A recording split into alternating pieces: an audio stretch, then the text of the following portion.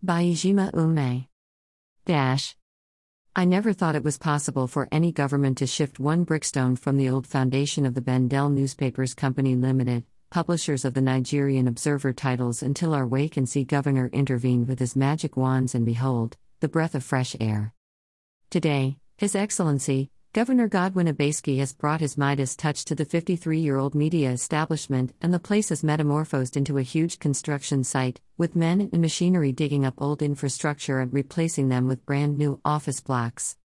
Furniture and fittings, more than 9 truckload of commercial printing equipment are all intact, waiting to be put into effective use. A new creative hub, dedicated to the memory of late Sir Victor Owaifo, the renowned music maestro, is about being commissioned right in the Observer premises. Now, our working space has become a beautiful place.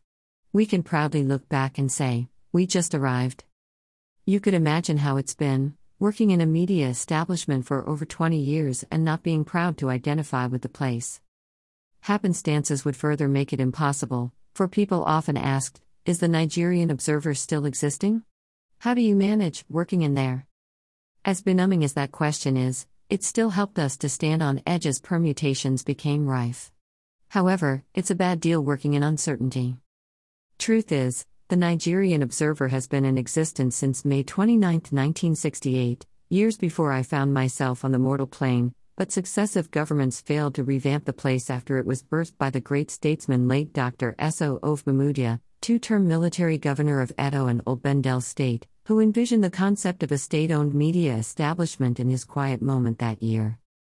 I had an encounter with him 5 years before his transition, and he told me, I sat right here in my bedroom when the idea came to me, and the way we planned it, it was a big plan. The Observer was distributed by airplane all over the nation, while customized distribution vans moved about in the interiors to supply the paper to virtually every household. Today, not a single distribution van can be seen anywhere, and getting a copy of the newspaper often is a Herculean task. Talk of print quality: when you get a copy, you're on your own. No need to go into the rhetorics of lack of political willpower by previous administrations to deal with the issue of whether the Nigerian Observer should live or die, but here comes a government which has taken pains to critically address the issues that continue to threaten the existence of this beautiful vision, and clearly nearly blotting it out from our mind's eye. Whatever he may have in mind to do with the place and its staff no longer bothers me. What matters now is that the governor has taken one bold step and done what Napoleon could not do. He has started something that most governments dared not imagine, digging up the 53-year-old foundation and breathing life into it. To me, that is revival. Nothing short of the miraculous. Lips are sealed, people are awestruck. God is winning. With the old Observer disappearing gradually, a new lease of life beckons, and for a journalist like me, that foretells of greater working days ahead. Just working these few months with a 24/7 Osceola light in full array is something to testify about. My brain has become rejigged, embers of fiery flames are stoked in, and the ink flows ceaselessly. That's just with Osceola light alone. We are looking forward to better days ahead, to media trainings to improve editorial content, to sitting on brand new Dubsea and answering the call of nature. No more toilet infections for our female colleagues, and struggling with reptiles which didn't want your pee to touch their heads. A colleague's recent experience with a snake springing forth from one of the rusted 1968 Dubsea would blow your mind. Today, we are proud to identify with our work environment after having worked in limbo for years in an environment you wouldn't even want to use as poultry farm. Rodents chased us about. They freely shared space with us. We closed from work when the newspaper went to bed after midnight and trekked to find our way back home, often at the mercy of street urchins who lurked in street corners at night. Photo grid shows the ongoing rebranding and construction of the Nigerian Observer newspaper with new machines and other materials. Photo, Ijoma Ume. I'm sure there will be enough official staff vehicles as this new reality unfolds. Our wait-and-see governor has his way. He will always make us proud. God will continue to win. We are grateful that today, we can point at the Nigerian Observer and say, I work there. What a miracle! It's the dawn of a new day. Thank you, Governor Godwin Abaski, and thank you also for appointing Adaeze Nwanda, a technocrat, as our commissioner. When technocrat talks to technocrat, they both understand.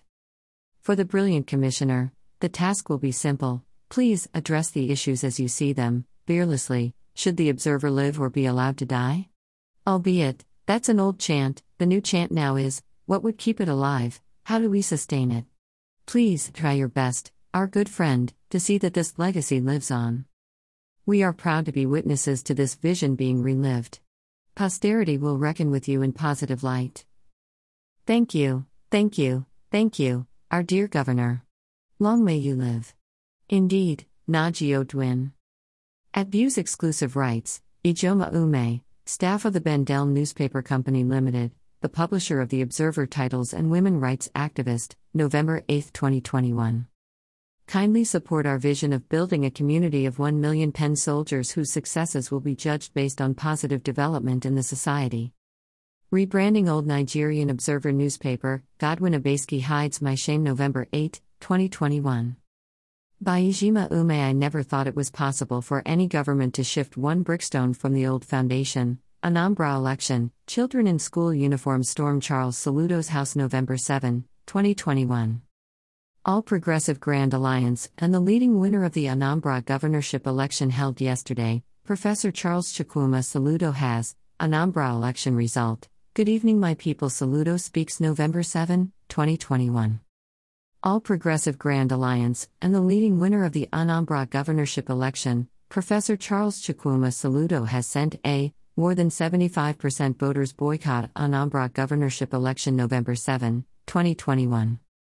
Over 4,144 polling units results out of 5,720 submitted via online to the Independent National Electoral Commission, INEC at Ikoyi Collapse Building. VP Yemi Osinbajo wants Nigerians afraid to speak against him. November 6, 2021. By Lara Oluyinka. As usual of him, Vice President Yemi Osinbajo is again applying what is called strategic lawsuit against